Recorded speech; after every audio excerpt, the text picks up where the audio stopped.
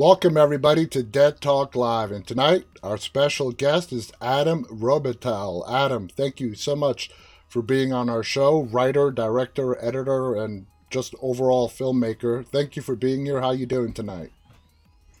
I'm doing well, thank you. It's my pleasure, and I'm excited to be here and talk to you guys. Absolutely. It is our pleasure to talk to you. Let's just go through, before we get started, your greatest hits, okay? In 2014, you wrote, directed The Taking of Deborah Logan. Excellent film. By the way, Jill Larson was a guest of ours. What a nice lady. She's so cool. Amazing. Next, in 2015, you wrote the Paranormal Activity Ghost Dimension, where we got to see sort of the ending for our friendly demon Toby and how he ended up. Then came Insidious, The Last Key, also a conclusion to the Insidious franchise as of now. Then you went on to direct Escape Room 1 and 2, 2 being Tournament of Champions. And basically, your movies, and this is nothing to shy away from, your movies have grossed hundreds and hundreds of millions of dollars. So, congratulations. That obviously is not an easy feat. Are you satisfied with all the success that you've had, that you have now earned your Hollywood cred, so to say, and you've gained the respect in the filmmaking industry to where people you get approached a lot, people wanting you to direct or write and so on? Yeah, look, I'm really grateful that the movies have had success. I think Insidious was such a huge franchise already, so I didn't have much to do with, a massive train that was already moving. But I was really excited that Escape Room did as well as it did, the first one at least. But I think I'm in a place now where I want to do things that are more personal. I think in some ways my first film is the film I'm still most proud of, The Taking of Deborah Logan. When you get up into the sort of commercial studio movies, they become less personal, Yeah, and they sort of cater to the four quadrant common denominator. So you can't, like, I'm really excited to do a rated R movie again, because it's like, how many times can you say frickin' yeah, in a movie? exactly. Uh, Now, let's go to the beginning. The Taking of Deborah Logan. Like I said, you wrote it, you directed it. It was your baby.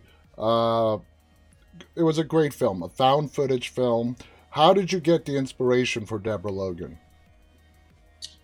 I always try to go to the things that scare me personally. And I had an uncle who had Alzheimer's, and I just remember being a kid and hearing stories like he ended up falling out of a window. That's how he died. And so I remember just how vacant he looked in the nursing home. And so as a kid, I was definitely terrified of that. And when I was mounting my first film, I thought, oh, okay, I guess I'm gonna have to make a found footage movie. They're cheap. Well, what can I do, that hasn't been done? And I thought, like, what about a medically grounded documentary that then permutates into a horror film? And I had seen there was this amazing clip of a woman. I think it was like a Nightline or like 60 Minutes, and she had early onset Alzheimer's, and she was young. She was like 50 years old, and she was talking about losing her memory, Yeah. and she was writing notes on mirrors and stuff.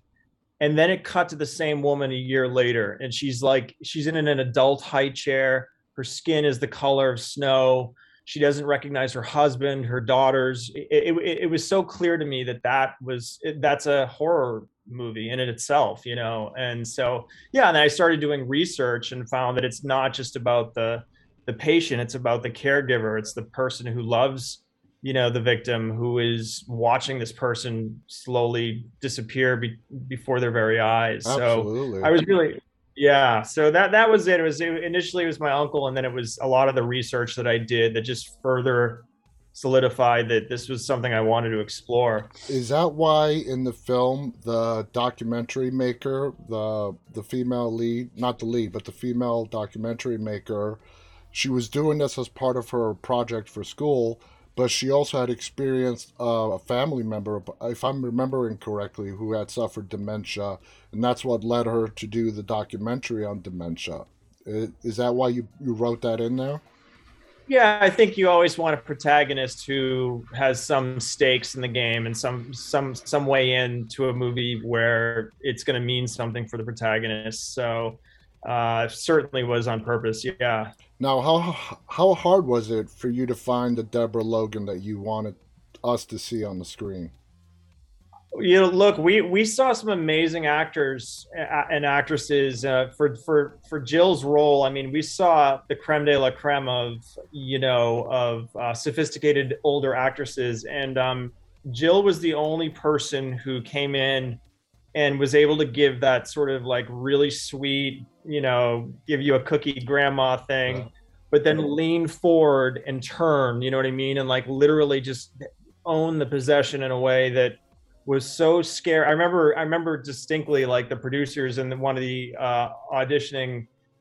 one of the auditions, literally leaning back, like recoiling, as she performed in front of us. And she's really striking. She's a beautiful woman, but she also has this incredible face that, under the right light, can be, intimidating. Yeah. And interestingly, she was in Shutter Island. She was a very iconic moment in Shutter Island where she's that older woman who goes, shh, Hmm.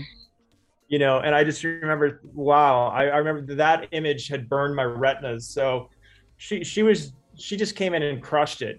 We brought her in again with Anne Ramsey, and they did like a chemistry read. And It was a in no-brainer 20 from years, there.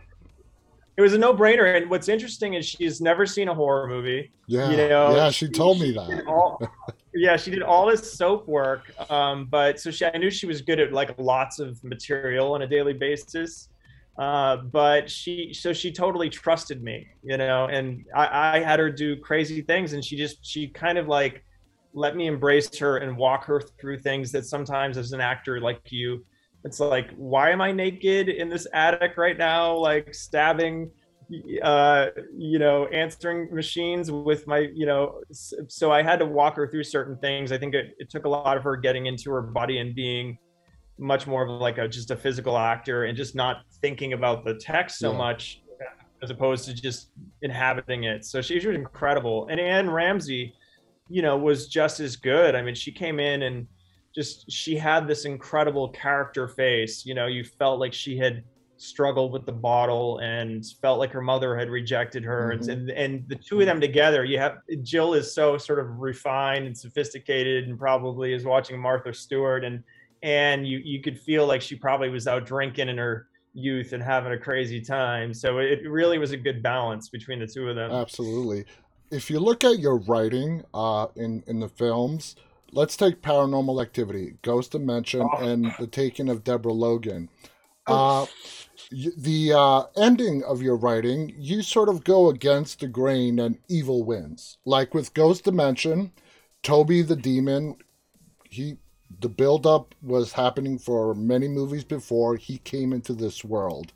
Was that your idea, or did the studio want the movie to end that way?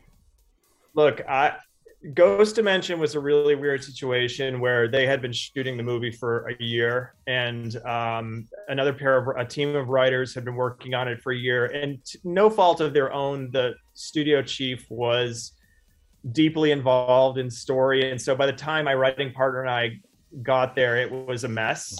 And so we literally, that was like a couple of week job where we had to come in and sort of like do triage just to make the movie frankly make sense. Yeah. uh, but I'm not going to take any credit, or it's like, it looks like I've killed a franchise or two, but Ghost Dimension was tough, and they had all these different competing ideas. There's a camera that can see ghosts. There's a little girl who might be like the key to the coven, and she's also astral projecting. It was very complicated. And so we like we just tried to, we were like, and the problem with supernatural movies, right, is only two ways you can end a supernatural movie. Usually it's like, either it's going to be an exorcism scene or some version of like trapping a demon, right? Like, Yeah. it's like, so it wasn't an ideal situation. I think what they did a lot of cool stuff. I mean, it's like when you have a found footage movie that has ILM doing your visual effects, it's pretty crazy. But I think they had gone the movies got bigger, as opposed to kind of I think the big problem, if I'm speaking out of school right now, because it's like, it's been enough time away from it, but they kept trying to redo the same thing that the first movie did. The first film caught lightning in a bottle. Hmm. And I think the studio naturally, I experienced this with Escape Room because I tried to do something different with Escape Room 2. And, but the studio, once a movie works, they want the same thing Yeah. again and again and again. Like they don't want to deviate. And I think, with paranormal, like I would have personally, if I was steering that, I would have gone in and like the second movie would have been, police cameras and like some forensics, like a different way in using the same kind of gags, Yeah. but like, by the third movie when you're just walking around a house and things are, And cold spots. I 100% agree with you. I was thinking about this before we started tonight, and I'm like, gee, the paranormal movies, how are we going to phrase that? And you hit the nail on the head. I had the same thought. They made it too complicated. Now, I don't know if you Yeah. saw the reboot of the franchise that came out last year. They sort of went back to basics. They went back to originality, keeping it simple, about on a farm, an Amish farm, I believe. Just Yeah. ghosts and Yeah. and it worked. It was a good movie because they went back to the basics. It didn't try to overcomplicate it like they did towards the final couple of movies of Paranormal Activity. Now, you mentioned Escape Room, huge success. I love both movies actually. I mean, Tournament of Champions and the first one. I thought they were both great. You did a great job of combining horror with heart-stopping action sequences. How was that experience with the first one? And was it challenging for you as a director, or did it sort of come and flow naturally? Great question, and thank you for the kind words. Having been under James Wan and stuff with the Insidious movie and Lee Wanell, those guys are like the masters of those movies. And I felt like, just thinking out loud, like I was like, there's so many of these. You've got the Conjuring movies, you've got all these Annabelle movies. It's like, so they have that covered. So it's like, what can I do? That's different. And I read the script, the escape room script, and I didn't even know what escape rooms were at the time. So I did a bunch of research and found that they were really immersive and visual, like the rooms change and you discover a map that was behind you on the wall. And so I saw that it could be really cinematic. And then the producers said to me, they want to make a PG-13 movie that does not rely on gore. So I said, okay, this is a great challenge. Like, how can the rooms and the architecture and the experience of the movie be really experiential and leaning more towards action and tension, the Hitchcockian thing of the bomb under the table. Mm-hmm. So with all of that in mind, we developed the rooms. And and I learned a lot. I mean, I had a great DP and a production designer, my DP Mark Spicer, who's just a doll, who taught me a lot, and then Ed Thomas, who is just a genius. And so those guys, they propped me up, and I learned quite a bit about, how to, the sort of muscularity of filming in a bigger space, and using the techno crane as sort of like the omniscient eye of Minos. And, okay, what if we drop a floor panel and suddenly the camera hinges and it does this crazy move. And so Escape Room was sort of like my proving ground for like how to use the camera in a way that was much more complicated. Mm-hmm. Each room was super challenging. It's a big budget movie idea, but with a very small budget. So it was super challenging. And, we had the library that literally crushes Ben. That was all practical, literally with breakaways and a hydraulic wall. The billiard room was a fishbowl set that was built 7 feet off the ground with like floor panels that we could pull away and reveal the green screen. Super challenging, like Deborah Ann Wall when she's climbing the ceiling.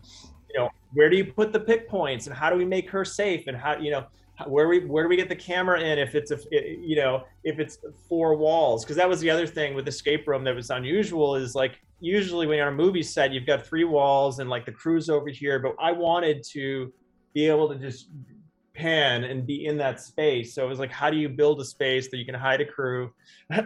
So yeah, it was amazing. I mean, and we did quite a bit. And the billiard room was probably the creme de. It's probably still my favorite sequence, but and then with Tournament of Champions, it got bigger. It's like, I want to open up the world, so like, let's crash a train. I remember pitching that to Sony, and that's how we're going to get into the game. Like Mino said, they have the ability to hijack a New York City subway train, and so yeah, look, I think I've learned a lot. There's a lot of visual effects and things and integration that now I feel like I could go if I wanted to and make a Marvel movie. Absolutely. The jigsaw in the brain. For me, Tournament of Champions, that bank scene is the one that the bank floor, the bank room with the lasers. That's what really stands out in my mind. Are you a fan when it comes to directing of the long shot? Like you said, you wanted to pan left and right.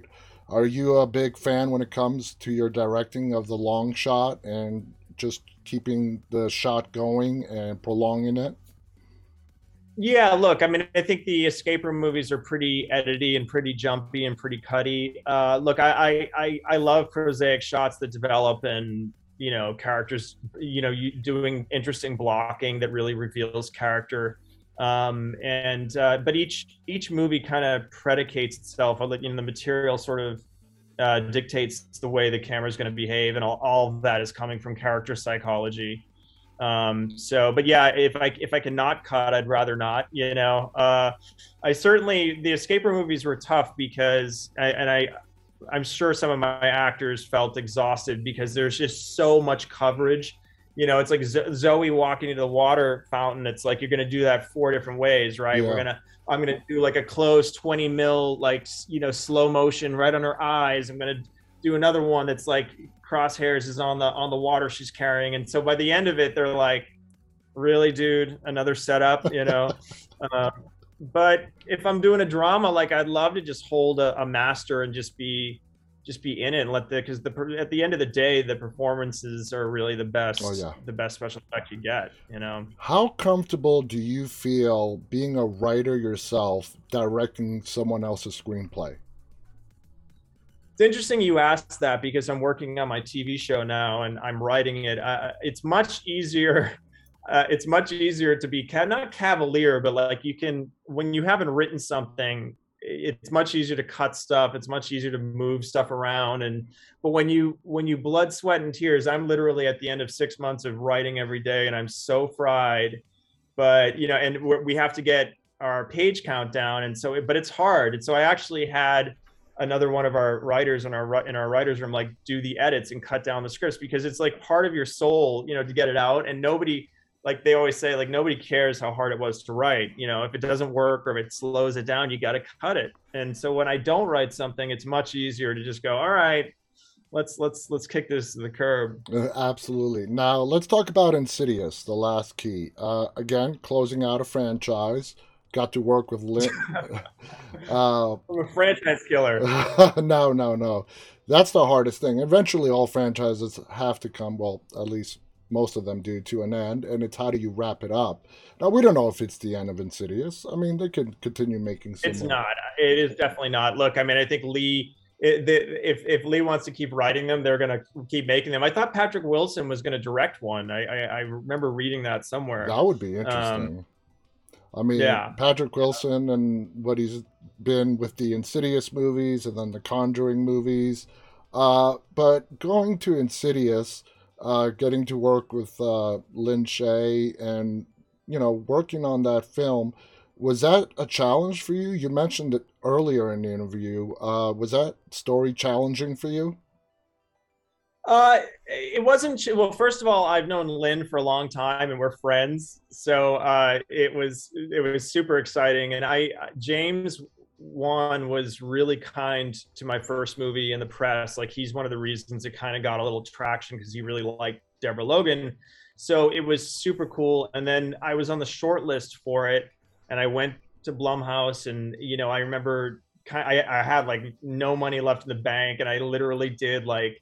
I made all these storyboards and I did this beautiful concept art, because in Lee's original script, which was really cool. It was more like a drama, but it didn't have a demon. And I said, guys, I hate to say it, but and he had a lot of motifs. He had like locks and keys and prison, like a huge penitentiary. And it was very dark, but he wanted to go more towards, to his credit, more of a drama. But I did the studio thing. I came in, I was like, I want a demon. This is an Insidious movie. And I had this image that my really talented concept artist friend Jacob Hare had done, called Keyface Demon, with this like broken mouth, with like a shotgun wound to his mouth, Yeah. that looks like a keyhole. And I remember in the meeting, like Jason was like, okay, this is really cool. And so then by the time I got the job, I got the new draft, and Keyface, this demon, was now in the script. But look, it was super fun. Leigh Whannell, it was just amazing to get to know him, and sit in story sessions with him while he was trying to work on the script. And I learned a lot from him, and it was great. The irony is, like, you go from like 20 days on my first movie. Insidious, I had 30. So suddenly I thought, like, wow, this is like the big leagues, right? And the thing that you don't realize when you haven't made a movie is, like, everything is way harder than you think. Like, if Lin Shaye's character is going to go touch a doorknob and fly back off screen, that's a little piece of the script, but it could take a half a day of Yeah. shooting, right? Hmm. You have to get the stunt people in and get the stunt Lin, and so I think that's been the process for me, is like learning how complicated stuff is. How can you simplify? We shot up in Mentryville, which was this really cool like ranch up in northern, just outside of LA, up near like Castaic and Magic Mountain, and it was super fun. It was super fun. Talking Um, talking about sequels, with Tournament of Champions, sorry, with Escape Room, and then on to Tournament of Champions. You directed the first one, and you directed the second one. When you're talking about the Insidious movies, you're directing a sequel, and you didn't have a part to play in the prior movies. What is the difference when you directed the original, going to direct a sequel, as opposed to coming in halfway or towards the end of a franchise and it being asked to direct that? I mean, the main thing is, like, Insidious was sort of like being a TV director, right? Like, the look of the world, and the look of the film, the aesthetic, and the way the camera was moving, like, all that was already done before I got there. So I in some ways I felt like it was just trying to honor what Leigh and James had done. But I'll give you an anecdote. Like, with Escape Room 2, I didn't want to do the same movie again, and I had this whole other, there's two versions of the movie, and I wanted to do an origin story of the villain. Like, because what's tough with the Escape Room movies is, like, Minos is this amorphous thing. It's like they're It's on like mission. conglomerate, yeah. It's conglomerate, but there's no, you don't there's it's that's not really satisfying ultimately. And what I wanted to do, if I had my druthers, was to do like an origin story. Like, you start with like a viewing party, and you think like, oh, this is some asshole's going to watch a bunch of kids die, and then it gets, they get thrown into the game, and you realize that this young girl who's the puzzle maker's daughter is actually the puzzle maker. And so we tried a version of that with Taylor Russell's character as well, and it didn't work because it was like too much story. We opened with this prologue. We meet the puzzle maker, but his daughter's in this prison, in Yeah. this cell, and like that would have been a whole other movie in a way, and a very cool movie, I think.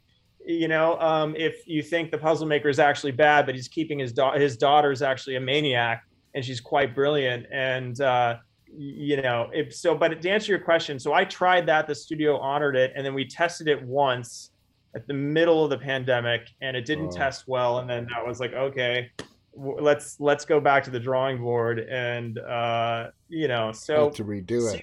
sequels are tough, because it's like, unless it's like Aliens, it's like, what sequel is better or on par with the first movie? And you get into this trap of you have to repeat what came before, and so they're really tricky. You know, They're really tricky. I'm glad you mentioned the aliens, because I feel the exact same way. Where I liked Aliens sort of a little bit better than Alien. I'm glad to know I'm not the only one. With the characters that Taylor Russell and Logan Miller played in both Escape Room movies, Was it always known that you were going to bring them back, or did you want to leave their characters behind and just build a whole new story for the second one? Yeah, I mean, we definitely had spitballed a bunch of different ideas, and crazy ideas. Like at one point, we talked about like, what if Minos, sub contracts all these people are working on the escape rooms. They don't know it. Like one guy's making the bolts, another guy's making the oil that goes into the fire machine, and then they come together. They realize, oh shit, we're making escape rooms, and so they get thrown. So we had a lot of crazy ideas, but we kept coming back to like, Taylor Russell, her character Ben. They were so beloved, and the audience really rooted for them. So it just made sense to tell their story, tell a Zoe revenge story. You get to see her come out of her shell. She's really changed Oh since yeah. the first movie, and she wants to go back into the thick of it. So it just seemed like the right call to kind of do that. It's so hard to get an audience to like a character anyway. Mm-hmm. In a modern movie, you do these focus groups, and it's like, well, how did you feel about the second lead? And Taylor and Logan are just so inherently likable. They are. So How difficult do you feel it is in today's world to come up with fresh ideas for the horror genre? In a world it's where it's been done, yeah. yeah, you know? Yeah, it's really really hard. I mean, there's everything's been done, like you said. I think we're really cynical. You can do anything with a camera now. You can even visual effects. So like I always say, like with the first movie I did, it's less about the image and more about the context. And I can have an old lady's jaw distend 10 minutes into a movie, and then the audience is bored by that, they've seen it already, versus if you start with a grounded medical documentary and then spin it, and by the end you're like, what movie am I watching? So yeah, it is hard. I mean, I'm really excited about the show that I'm doing, because it's taken me probably a decade to find some subject matter that really I realize what I grab, the thing that I do best.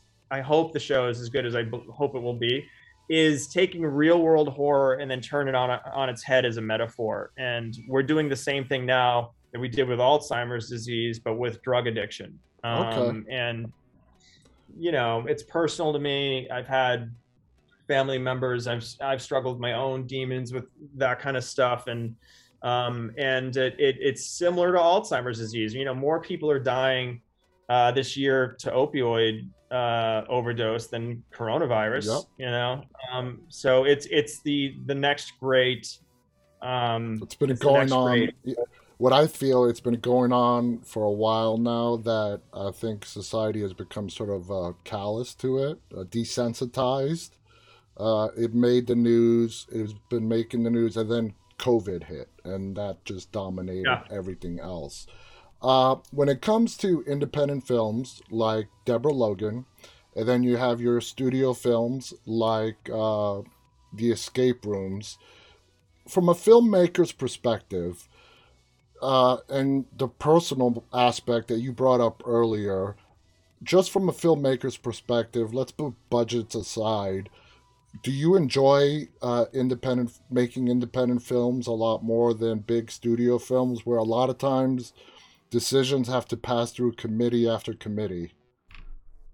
Yeah, no, it's been tough. I mean, it's definitely tough, and there's a lot of cooks in the kitchen. And yeah, and you're navigating a lot of opinions. I mean, I definitely had the best time making the first movie, and I think it was maybe because I was so naive, and but it was also something I had written. I'd been a little lazy. Writing is tough for me. I have to really get myself into a place of deep anxiety to get it done. And so I think I've avoided that for the last couple of years. And I was taking the easy road, but now I'm back in it and really mining the depths. And the show that we're doing, I'm feeling like creatively, for the first time in a long time, really fulfilled, because it takes all the stuff that we love about Stephen King and The Walking Dead and Requiem for a Dream, but it puts it into the metaphor of addiction.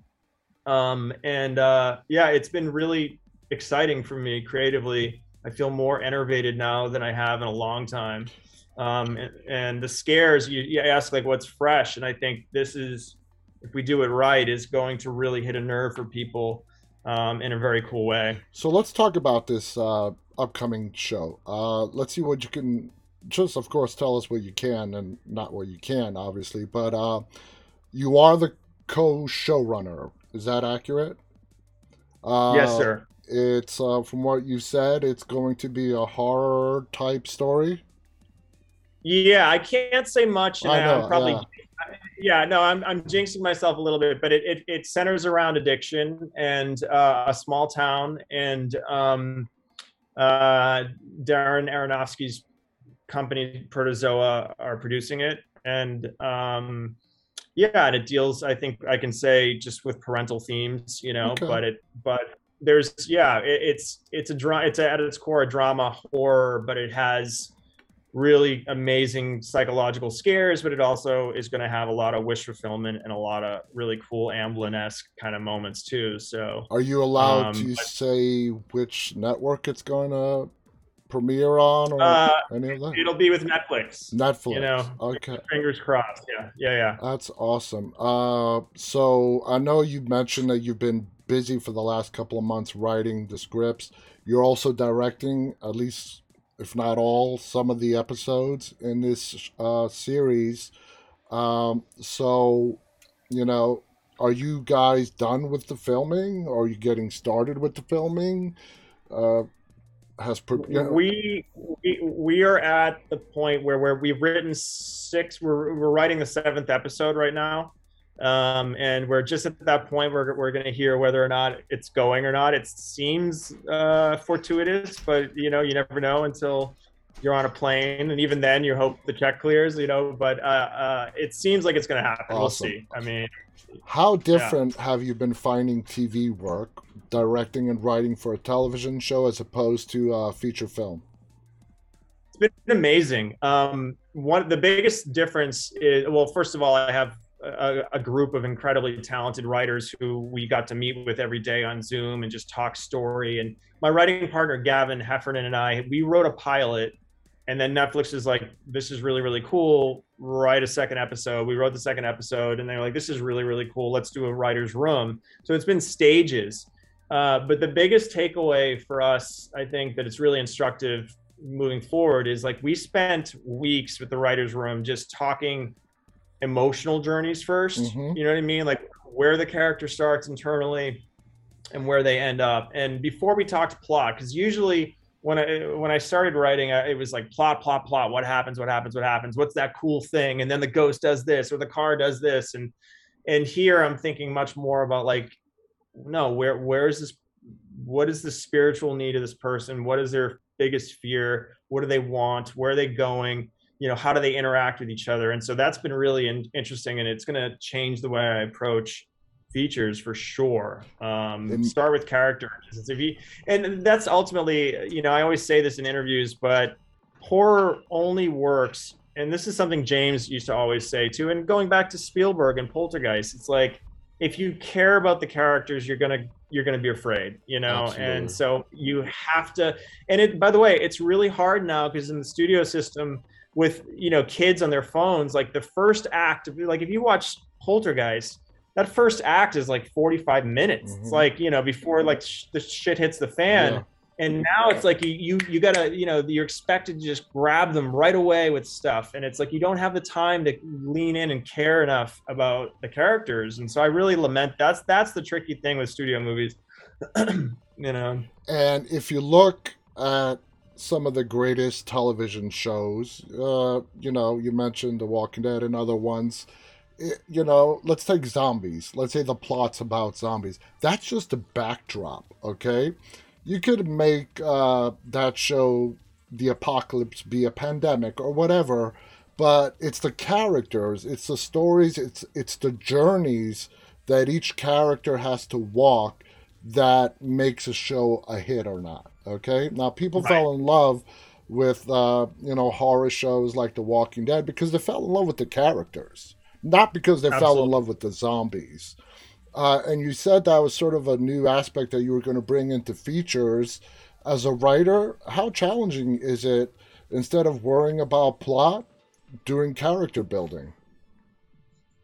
Yeah, I mean, that's always the hardest part, and how to make them, because there's always the thing that we always run into, and I'm sure on both sides, even on the TV side, it's like the likability, Hmm.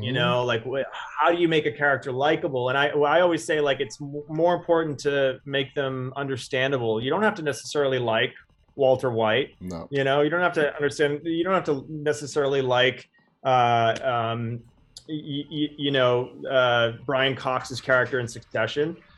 He's kind of a monster, but you're fascinated by what he's doing. You know what I mean? You're fascinated by this family, and TV has become. It's there's so much more nuance in TV. You know what I Yeah. mean? You don't have 90 minutes to tell a story. It's like you can barely just get like the first kind of couple of ideas out, and then they're like, all right, let's sew it back up. But with TV, you can have characters that are like this, and then break them apart and then bring them back together again, and and weird pairings that don't necessarily make sense in the real world, but that kind of work. Ozark was another one that just kind of blew my mind. Oh yeah. And great moments of just horror and tension.